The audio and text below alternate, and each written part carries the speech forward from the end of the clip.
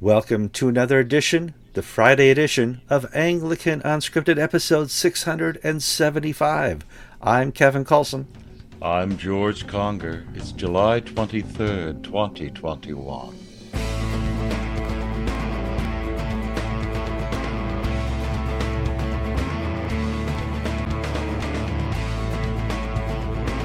All right, welcome to another program of Anglican Unscripted on Friday. Before we get too far, this is the point where I ask you to donate. Please donate your likes to us. If you see us on Facebook or YouTube, there's always a little like button. You click that. Some people say you smash that. If you're from Europe, you say you pop that. So just you mash it. Whatever you can do, hit that like button because it's free advertising for George and I, and we don't want to spend your money on advertising. If by chance you don't want to sit around just watching two white guys on screen, you can listen to us in podcast format, audio only. Go to the show notes on YouTube to see where that happens. If you're not subscribed to the show, please subscribe. You guys, lots of good comments last week. We read every one. Sometimes we respond to them. And if you're not shared Anglican Unscripted with somebody recently, it's time. Now is the time. This show has hit its peak, its ebb. Well, I mean... in Anglican terms, we have hit the pinnacle of our success. Hopefully there's more, but we'll see. George, how's your week going? Very busy at church. Today's a work day. Outside, we had 4 contractors: the roofer, the stucco man, the plumber, and the guy who does the fire alarm box. And in between rain showers, I've been outside using the weed whacker and the edger and just trying to make the church all spiffy. It's Well, you're still recovering from the lightning strike, right? Yes, we have a roof leak in the steeple, and that's caused drips in the sanctuary and some of the stucco to come off the side of the steeple, and the fire alarm box is out because of the lightning strike, and the water heater in the kitchen of the church is parish hall is out. I don't think that's lightning. I think that's just 7 years since we built this building, and now I guess it's time for a new water heater. It's only 7 years old. Yes. I didn't know that. All right. It looked a little older, but not 20, but okay. Cool. All right, so last week we started a new tradition, and I'm calling it a tradition. The tradition is the first story is going to be a good story, and I don't care how hard we have to look. In these times, these end times, we will find a good story. Now, I wrote down here that GAFCON is going non-geographical down under, and that's kind of a good story. I'm not real big on non-geographical, but I can see the purpose here. What's the story, George? GAFCON Australia had a meeting this past week, and they announced that they would set up a non-geographic diocese for Anglican parishes in the Anglican Church of Australia who found themselves on the wrong side of the gay marriage line. The appellate tribunal of the Anglican Church there is going to decide whether dioceses have a local option on gay marriage. That currently, right now, the gay marriage is not permitted, but it's being said that, well, we should have this right to interpret the marriage canons as we see fit. And there are some dioceses, some have already gone ahead with this, their bishops have openly said they would support this, and so we'll see what the decision says. So if the decision goes against the traditionally minded people, and let's say you're in Western Australia, in Perth, and that's a liberal bishop, archbishop, and you have a conservative evangelical diocese or evangelical parish or Anglo-Catholic parish, and you wish to move GAFCON, Australia will set up a non-geographic diocese to accommodate you, to give you alternative episcopal oversight.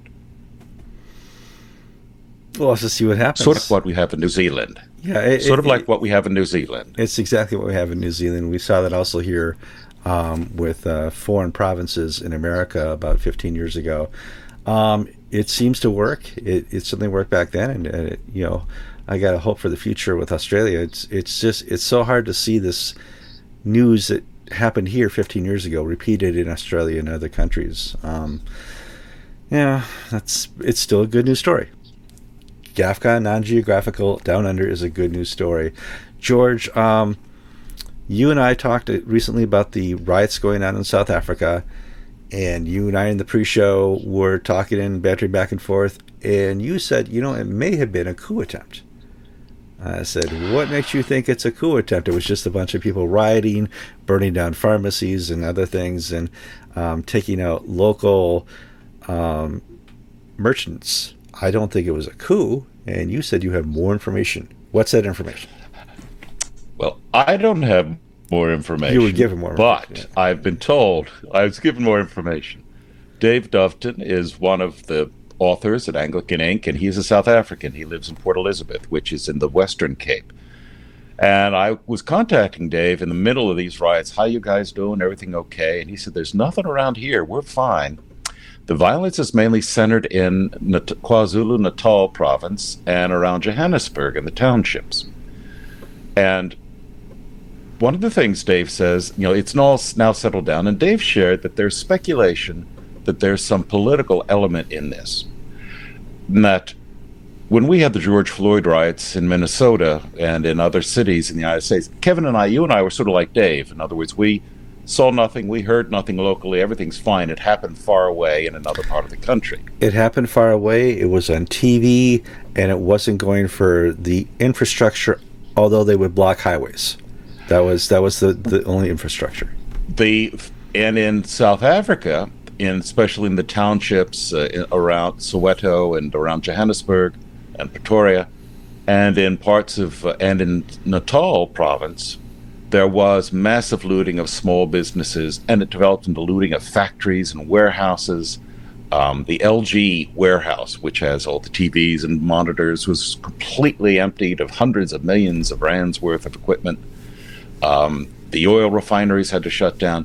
But what the difference between the George Floyd riots, which was politicized criminality and creation of anarchy, was that the rioters in KwaZulu-Natal province were attacking cell phone towers. They were attacking port facilities. They were attacking infrastructure.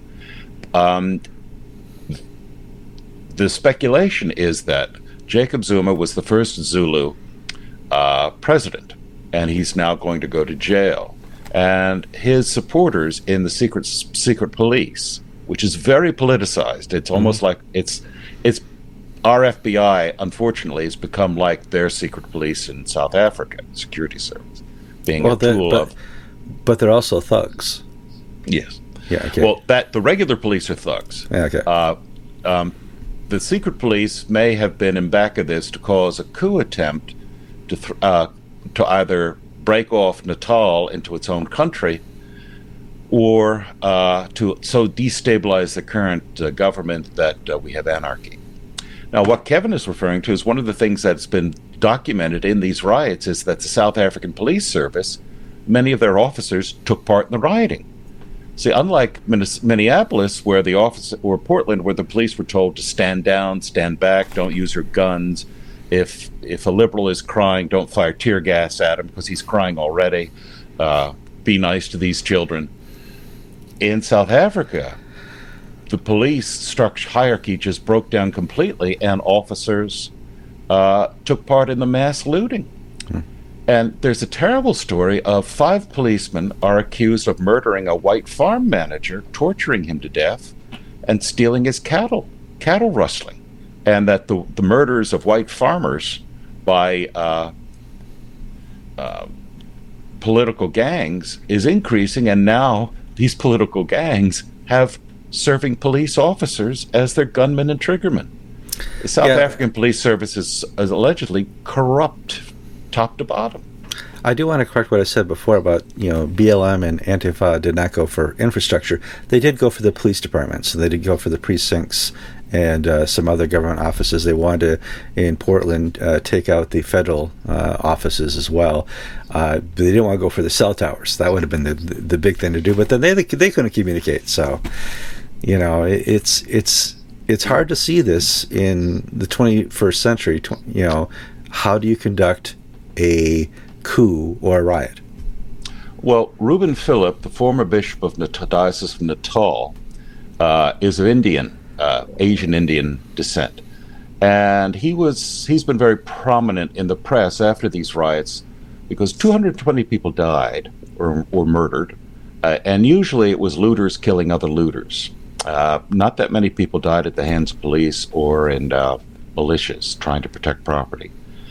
But there's been a major push on social media to basically incite African blacks against Indians, against the Afrikaner farmers, and so on. In other words, to try to turn this into a race war.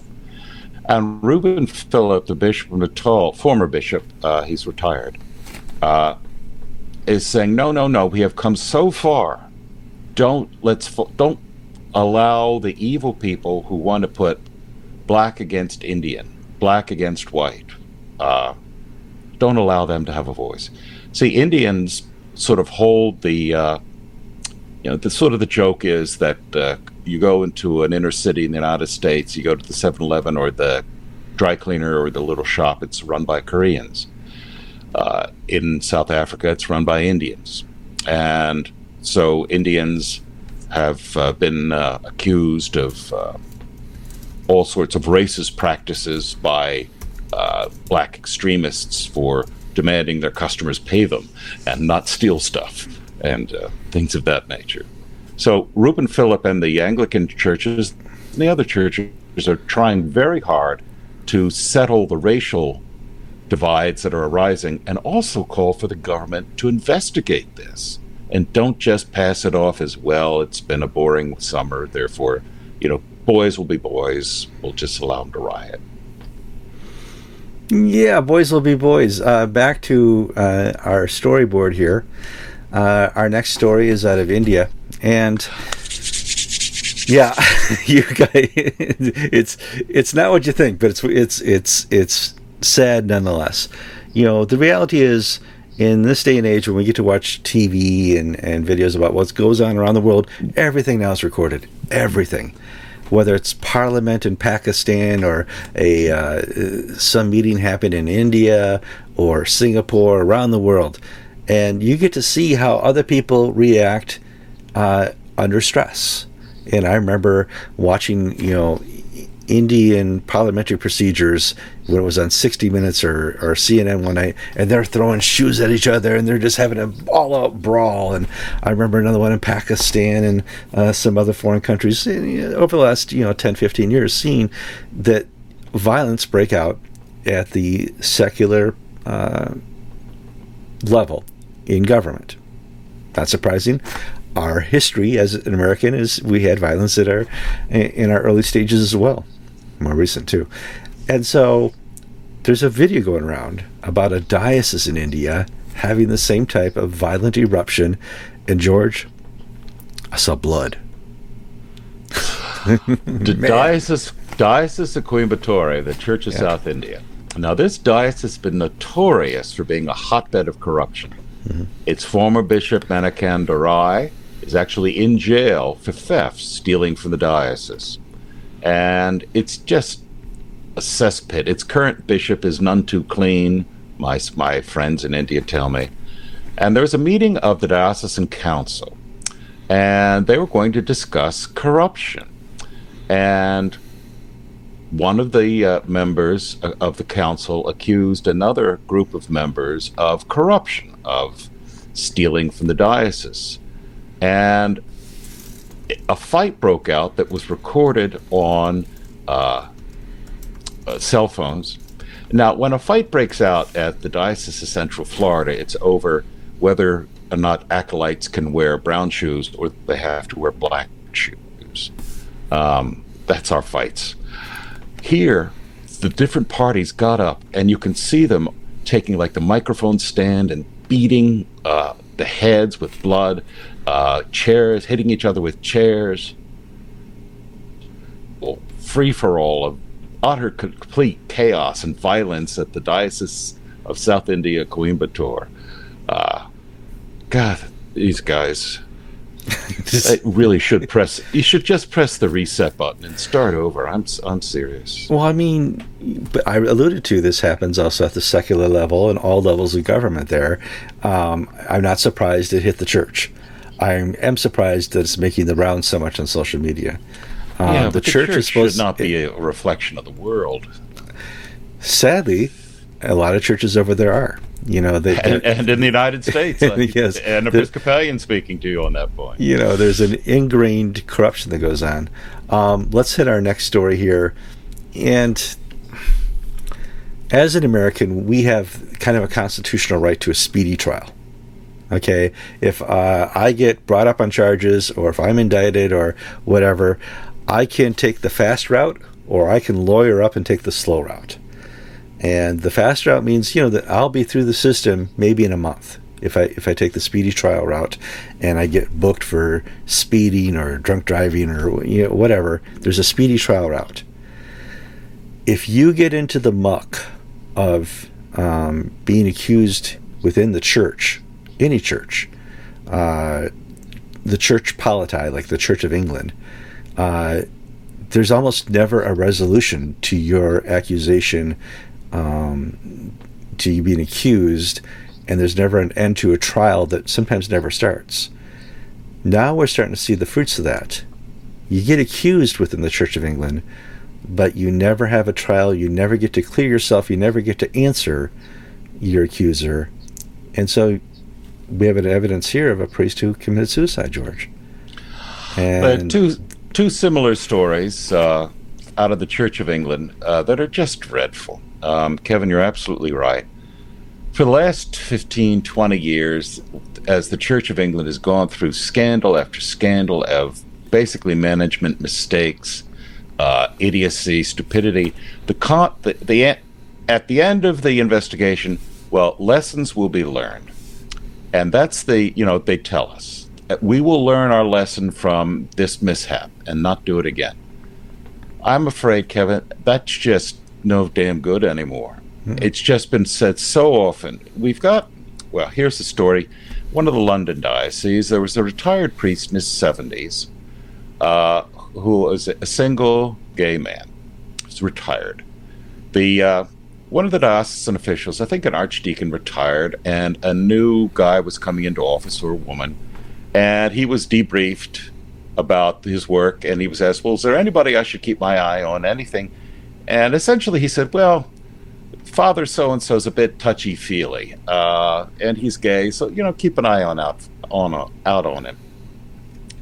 That alone was enough to start a safeguarding investigation where this guy essentially was, prove to us that you're not a pedophile.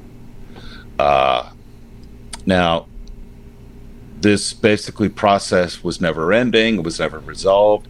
He even left the Church of England and became a Roman Catholic. Doesn't matter, it's grinding on. And he finally reached the point where this former priest committed suicide. Now, up to this point, this is all opinion as to why he committed suicide. But the coroner issued a report essentially stating the stupidity, callousness, and incompetence of the Church of England's bureaucratic processes drove this man to suicide. That, from the coroner, is a telling indictment. And, of course, the Church of England say, lessons will be learned. And, the Church of England is happy to apologize for having assisted, I think it was Henry II, I don't remember which king, kicked the Jews out 800 years ago. They'll apologize for that. They'll be deeply, truly, humbly sorry. And they'll apologize for racism against immigrants from Jamaica, against the death of Sikhs at Amritsar 100 years ago by the British Army, by actually the Nepalese soldiers serving in the British Army. But can they get their act together and take care of their own people and treat them with justice and integrity? I think they're incapable of. No. In fact, in 500 years, we shall see. I don't think the church is going to be around in 500 years. Certainly not the Church of England. If the Church of England were around in 500 years, the Archbishop then would certainly issue an apology for the unfortunate suicide of a priest who just got bogged down in the system. The system is pure. Lessons will be learned, Kevin. Yeah. Lessons will be learned. This is in my book, and everybody knows, I hate hypocrisy. This is hypocrisy. There's no speedy trial. There's no way for this man to prove his innocence. The accusation is out there, and then we're going to put you in the mire. It's almost not. It's not really. There was no complainant. It was just sort of the opinion of a retiring priest to keep an eye on so and so because it's a little fruity and touchy feely. Now, I don't have full facts. There may have been more that they're not sharing in personnel files, but the coroner's report is damning on the Church of England's callousness and brutality and bureaucratic incompetence. And that's where I'm coming from what the coroner is saying. Next story is from Lincoln Cathedral. Yes, same sort of incompetence at the Church of England on a massive level. We reported about the Canon Chancellor of Lincoln Cathedral was suspended for allegedly touching a girl at a college party 20-odd years ago in Wales when he was a chaplain at the university, one of the universities there. Well, he went through a criminal trial, was found not guilty, went through a church trial, and after 2.5, 3 years, he was finally exonerated. But the process had been so awful, so un-Christian that he and his wife had to be treated for suicidal ideation. Their lives were destroyed. Well, the Church of England this week said, oops, we made a mistake. Because this happened in Wales, we had no jurisdiction over this. We should have had the Church of Wales do the trial and investigation. Sorry, it didn't count. Now, I don't know if the Church of Wales is going to bother because the guy's been found not guilty twice, but how can you? You've got sophisticated lawyers. You've got all these people who have nothing else to do but shuffle the papers into the right boxes, not know something as serious as jurisdiction. My goodness, Kevin, if you get a speeding ticket when you leave Pennsylvania, do you think the Ohio police are going to prosecute you for it? What are you saying, George? Is there a way out? Now, okay, to be honest, I've never had a ticket and I never had an accident, which is why I paid almost nothing for insurance. But there's a way out of the ticket, you're saying? Well, yeah, you have to go to the school and pay a lawyer to get it, No, but I was being silly there. Sure. But, jurisdiction is one of the first things you learn in these proceedings as a law student. Yeah. And they forgot. Yeah. I mean, when there's a Church of England story, it's about somebody's ruined life. And that's got to stop. You need to learn your lesson now, Church of England, and just not end up on Anglican.inc as, bad news stories. Hey, why don't we try really hard to get a good Church of England news story next week? We're trying for Tuesday. So that's not hard if you're talking about people. That's not hard if you're talking about people, because you can find men and women across England doing the service and work of God every single day, and good things are happening. Mm-hmm. If you're asking me to try to find a good thing about the institution and the hierarchy of the Church of England,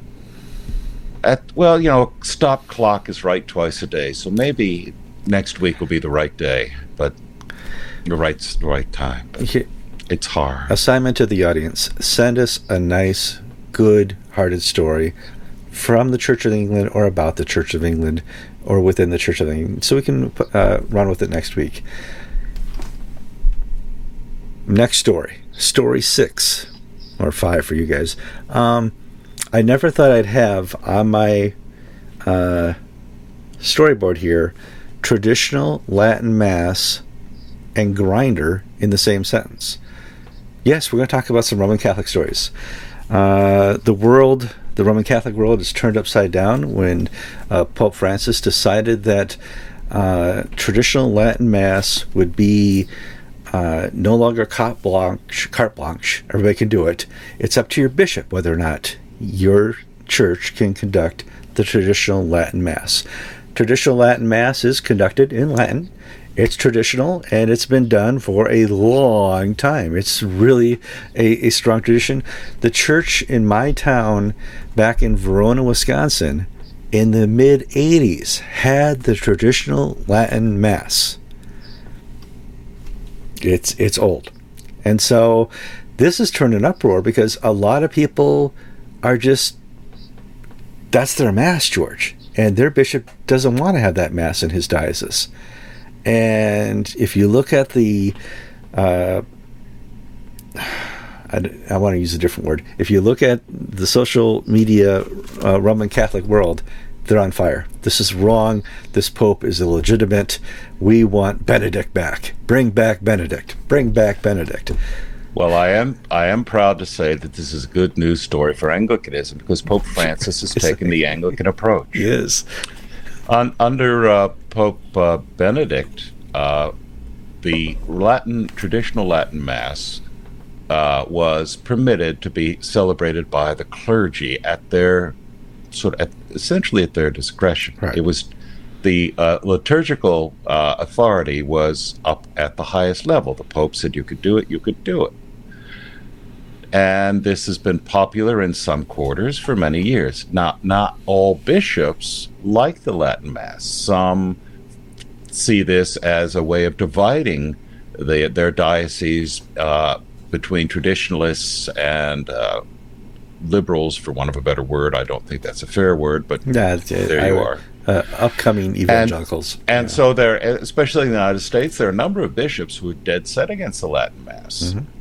Well, now Pope Francis has basically pushed liturgical authority down to the bishops on this level. He's given them a local option, a wonderful Anglican phrase, so that your bishop, if you've been celebrating a Latin Mass in Verona, Wisconsin, if your bishop thinks that's fine, you can go ahead. Continue. If he doesn't like it, and if you get a new bishop who doesn't like it, tough to you, you've got to celebrate the regular English, the local vernacular Mass. So this is causing a great deal of heat among traditionalists if you look at Twitter and the various blogs. If you look at, some European churches have been celebrating this nonstop for 800 years. Now it's full stop. And, I would, because their bishop doesn't want it and says, forget it, we're going back to something else in the missal. And, I could see the constraints, the angst. Well, I can actually understand the bishop's position, because if you don't have authority as a bishop, you really are essentially a bureaucrat.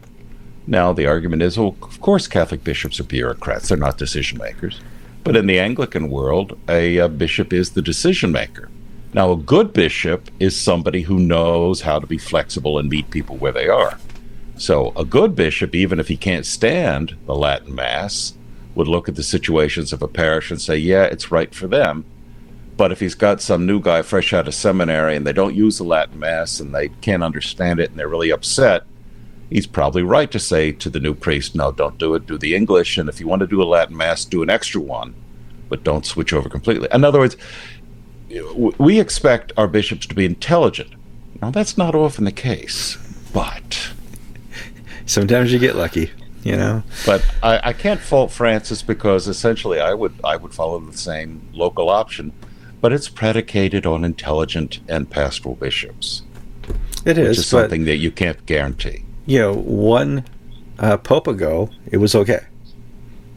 So that's the only talking point I want to bring up. I mentioned another word in this story, grinder. What does TLM, Traditional Latin Mass, have to do with grinder? Nothing. They're just two Catholic stories. Okay, we're not combining these at all.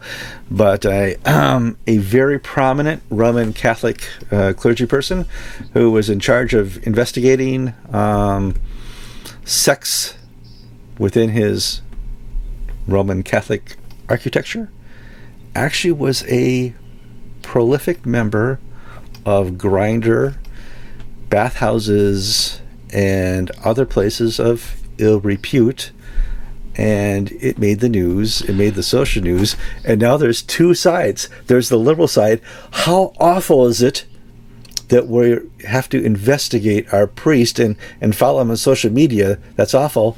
And others like, what was he doing in charge of this? What's the story, George? Well, Jeffrey Burrill, Burrill, Burrill, was the secretary of the U.S. Conference of Catholic Bishops. This is a real high-flying job. He's been that for about the last 6 years, and before that was the assistant secretary. He is a senior figure in the Catholic hierarchy in the United States, and essentially has more authority than most bishops do. And he would have had to go through a background check to get this job. Oh yeah, he would have been thoroughly vetted so that he doesn't do anything embarrassing. He's not been sent to Okeechobee, Florida, instead to end his years. Well, The Pillar, which is an online Catholic independent publication, purchased data that is sold by the app Grindr, location services. And okay, hold on. We got to stop here. And I'm glad you don't know this. For my audience who does not know what Grindr is, it's an app that allows people with same-sex attraction to have hookups when they travel or they're in the same town. It's a little app that you go through and you find people that you're attracted to, and you somehow press the buttons and you get to meet that person and have a hookup. So that's what the Grindr app is. I'm glad you don't know that. Hear me. So and if you want to look into it further, Grindr is spelled without an E, Grindr. Okay, I had to look that up because it's not on my phone. Sorry. So evidently, Pillar was able to purchase data from the Grindr app, and was able past data and ongoing data, and was able to monitor Burrell's travel, so that when he went to a town to organize a meeting, they could see that he's spending his evenings in a gay bar and a bathhouse, or he's like beeping, come meet me in this hotel room for an assignation. And they gathered all this data, and part of Burrell's job was to oversee the Catholic Church's response to the homosexual crisis and the abuse crisis. Now, before Burrell was brought into this position, he had been director of priestly formation at the North American College in Rome, one of the high-flying seminaries of the Roman Catholic Church. And when the Pillar contacted the Burrell for, comment, why were you in gay bathhouse? And it's not that this was repeated, extensive, multi-year. This is just the guy's lifestyle. Wherever he's going, wherever he is, he's having gay hookups again and again and again. When he was contacted, Burrell immediately resigned. Now, the Catholic response has come in two forms. The traditionalist is saying, my God, this is the guy was in charge of priestly formation. No wonder we have a homosexuality problem in the clergy. And two, this is the guy who's supposed to be policing this stuff. No wonder the church is hopelessly corrupt. And that's the traditionalist point of view. The liberal point of view is, my God, this guy is being followed online by this internet publication. There's no privacy anymore. How dare we be morality police?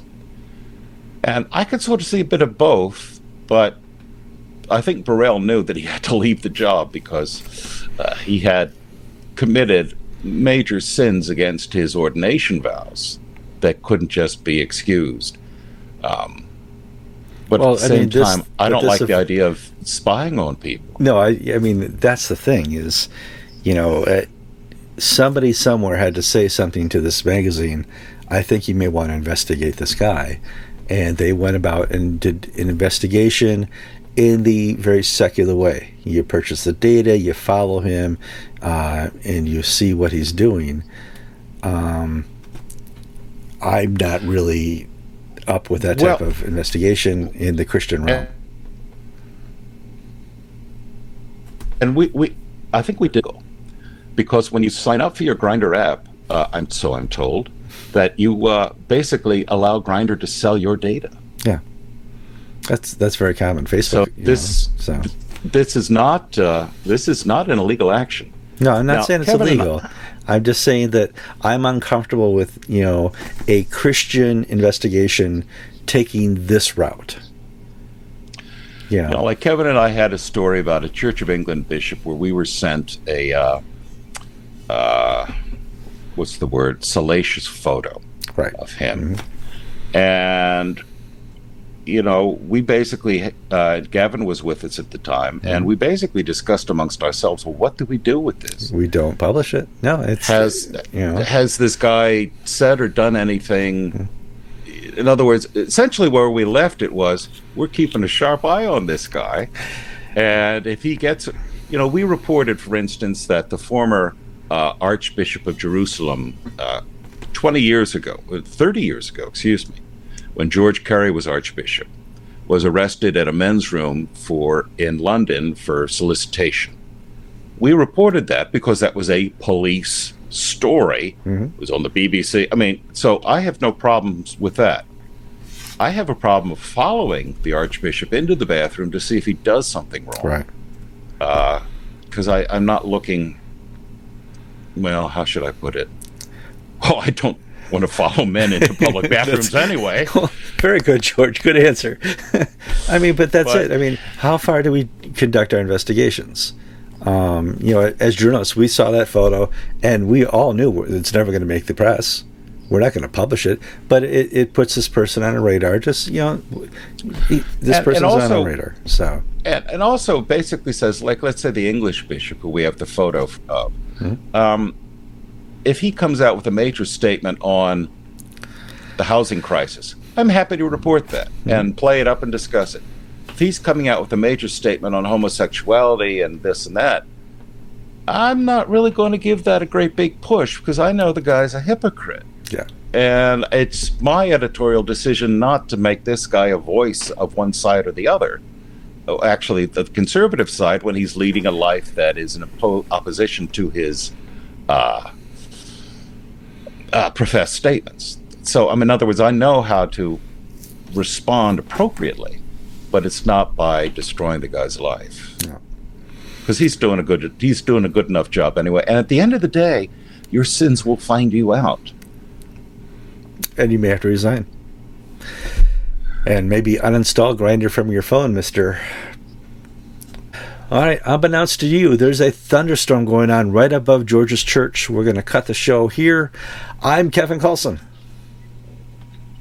And I'm George Conger, and you've been watching episode 675 of Anglican Unscripted.